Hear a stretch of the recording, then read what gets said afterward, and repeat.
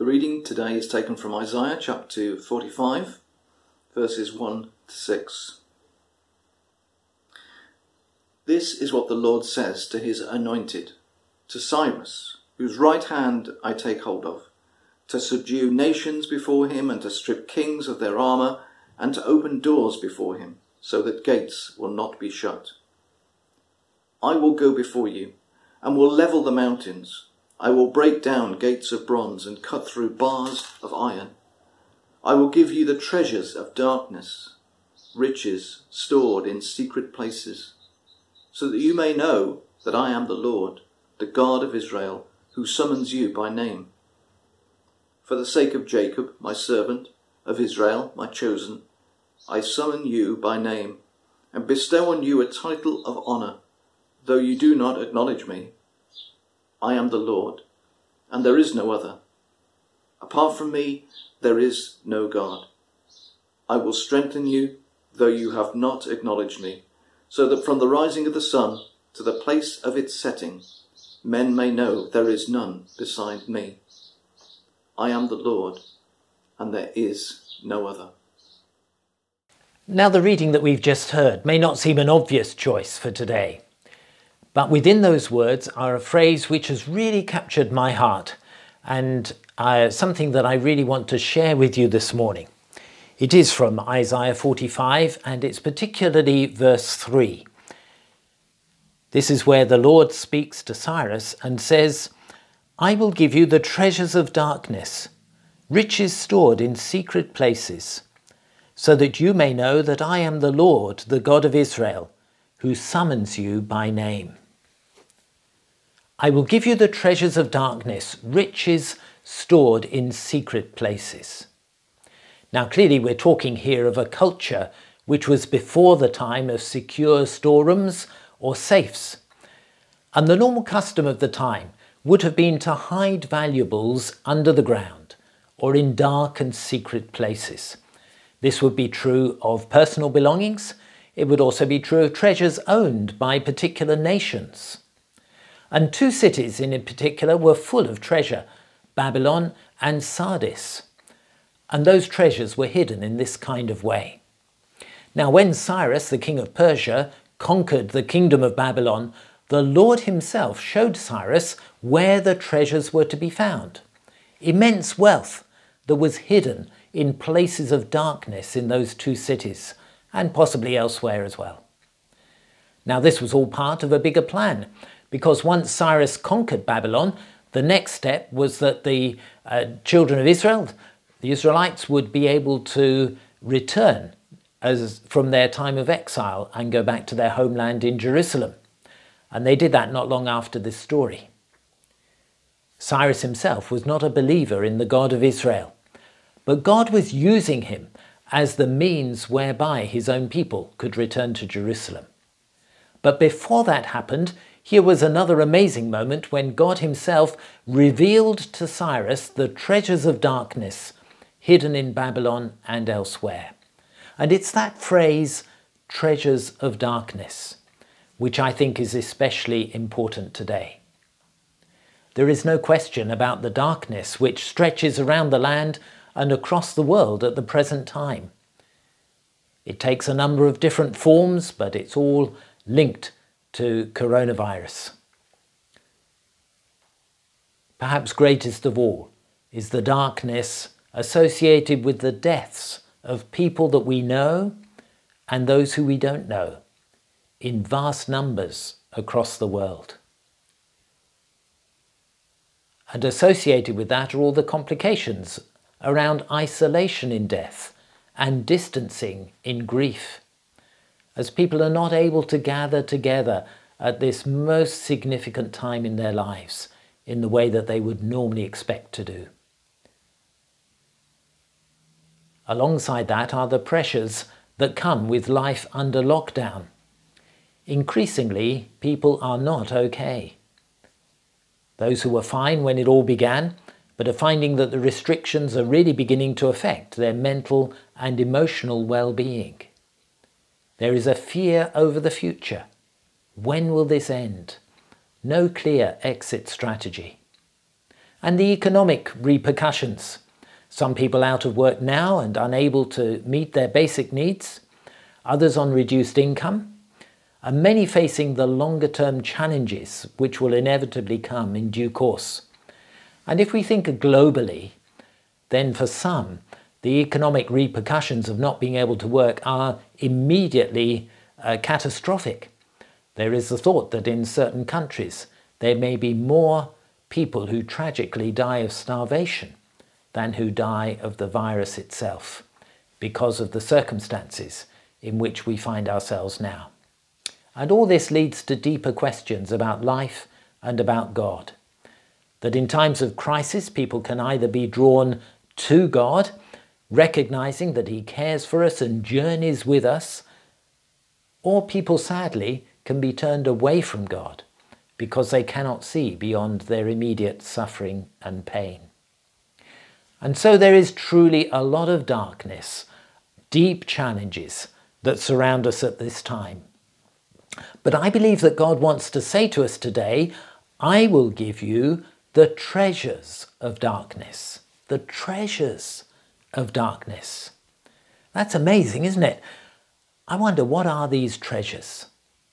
They're not material things such as silver or gold or precious jewels, the likes of what might have been discovered by Cyrus in the original context of these words. But rather, God has different kinds of treasures to give to us today. Different riches to be uncovered in the secret places of our lives at this particular time. You see, we can live through this period in a number of different ways. We can live through it in constant fear and panic. We can live through it with that ever desire to return to normal, whatever normal might have been. Or we can live with a constant craving after becoming more active and busy like we used to be. But there is a much better way to live through this time. And the way that God desires us to live is that we might uncover the spiritual treasures which God has to open up to us in and through the darkness of this time. The riches that are stored in secret places, which God might specifically want to reveal. Now, all I can do is to suggest to you what some of those treasures might be. It is the Holy Spirit Himself who will reveal them to you. But let me suggest what they might look like. And one of those treasures of darkness, I believe, at this time, is an appreciation of creation. There is so much that God has made in this world around us, and often we miss its beauty and its wonder. Just at the moment, it's so much quieter everywhere. It feels as if there are more birds around, spring is in the air, gardens are coming to life, and we are appreciating the world that God has made that previously went unnoticed. And this is a real treasure in the darkness. Take in the beauty, the sights, the sounds, the better quality of air, and the sense of wonder at all that God has made. Appreciate His creation. Breathe it. Be thankful for it. Open your eyes to it. And then another treasure that I believe God is bringing to us is His own unconditional love. We know that God loves us, but this head knowledge needs to journey down into our hearts and minds. You are special to God today, whoever you are and however you feel. And I think that some of us really do need to hear this message. There are some who will inevitably ask, how can a loving God allow this kind of suffering? The truth is that God does not bring these things upon us. Disasters such as what we're experiencing at the moment are part of our fallen, broken and fractured world. But God can use these times to show us real treasure, treasure in the darkness that we might not necessarily see in the bright lights. And one of those treasures is to know how much He loves us. Just a little bit further on from Isaiah 45, going into chapter 54 and verse 10. These wonderful words, "Though the mountains be shaken and the hills be removed, yet my unfailing love for you will not be shaken, nor my covenant of peace removed, says the Lord, who has compassion on you." That's an amazing promise. Whatever else might be shaken, God's unfailing love will never be shaken. Open that treasure and see and accept God's unconditional love for you today, that you are chosen and special to him. And that leads me to another treasure, which is time to listen, to be still and to pray. Now, this may not be true for everyone, but certainly it's true for some. There are some people who are incredibly busy at this present time, indeed more stretched than they were previously. But others have a lot more time, and that is a gift from God that needs to be used well. Stillness doesn't come easily, but it is a great blessing. My own life at the moment is very full indeed, but I've been consciously trying to carve out time to listen to God, to listen to messages from other people, and to be in that place of receiving as well as giving. In the week before Easter, Laund Abbey made their Holy Week retreat sessions available online. I found those to be a great blessing. And then this week, we've had Spring Harvest online, which is another great resource, which I mentioned earlier. Yes, time to listen, time to be still, and time to pray. Remembering the words of Psalm 46 and verse 10. "Be still and know that I am God. I will be exalted among the nations.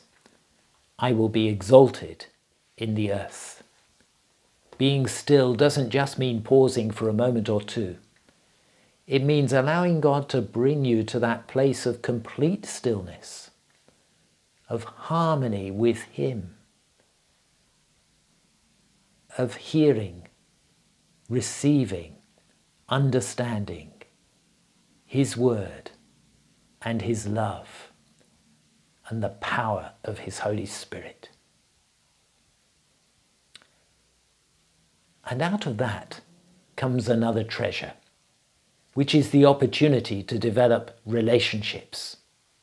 That may seem to be a little bit strange because we are at the moment isolated from one another. But nevertheless, this is a time when we can be more connected. Whether you use the phone or the internet or post, there are ways of linking up with people and developing the relationships that you already have and making new ones. There may be fractured relationships that need attention. And now is the time to reach out to those who perhaps you haven't spoken to for quite a long while. Make some contact with them. There is a huge difference between living alone and being lonely. And for those who are alone at this time, there is every opportunity to call a friend, to link up with some form of communication to others in a meaningful way. And those relationships may not be local, because this is a global issue, and most of us have the means of connecting right across the world. Just before I recorded this message today, I was joining with the trustees of Mercy Mission, and we together were talking with Charlie Tom in India. And it was wonderful to be able to hear from Charlie and to come up to date a little bit on the immense challenges that they have in their community, some very similar to ours, but in some ways it is different and even more challenging. Over the last 2 or 3 weeks in our family, we've had more communication with our daughter in Uganda than we do usually, just because there has been time and opportunity to do that. And that's just 2 examples of the more global connection that is so significant at this time. And we can find creative ways of developing relationships with other people, things that you can do together through whatever medium of communication that you have. That is a treasure that God is giving to you, not something to be disregarded brushed over, but to be grasped, appreciated, and to use to the full. But ultimately, as we think of the treasures in the darkness, for me there is one greatest treasure that far surpasses all the others. And that is a call to trust in Christ alone, because the greatest treasure is Jesus himself. To link up with some of the previous Sundays that we've had in SBC Online, Jesus is the pearl of greatest price. Jesus is the one whose door is always open. Jesus is the one who journeyed through isolation and fear to the place of faith and victory. Jesus is the risen Lord, through whom everything is different.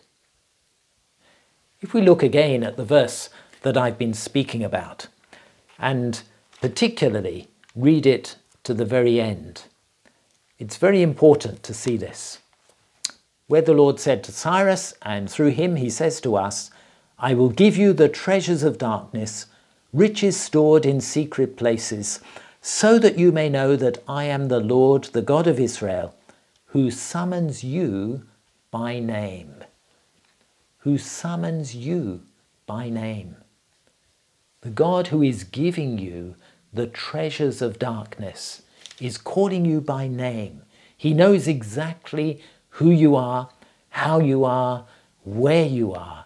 And he summons you today to put your trust completely in him and to know that he is in every way dependable.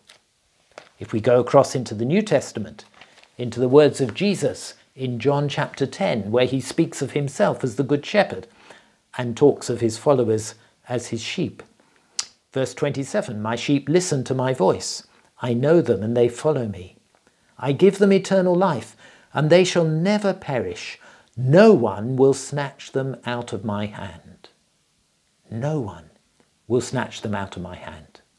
That is the promise of Jesus to those who are trusting him and following him today.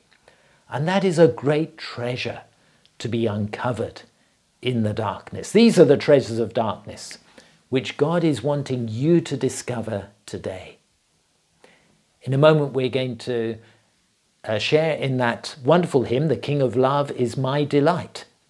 And within that song, there's a beautiful phrase which says, troubled minds can know his peace, captive hearts can be released. It may be that in this moment, you feel that you have a troubled mind and you are disturbed in so many ways and you need to know God's peace. Or it may be that you feel your heart is captured by the circumstances in which you are living, as if that's a chain around you, and you need to be released in order to trust completely in Jesus and know the fullness of life that he is able to bring. The King of Love is my delight. Let's enter into this song, and then after that, we'll be led in our prayers.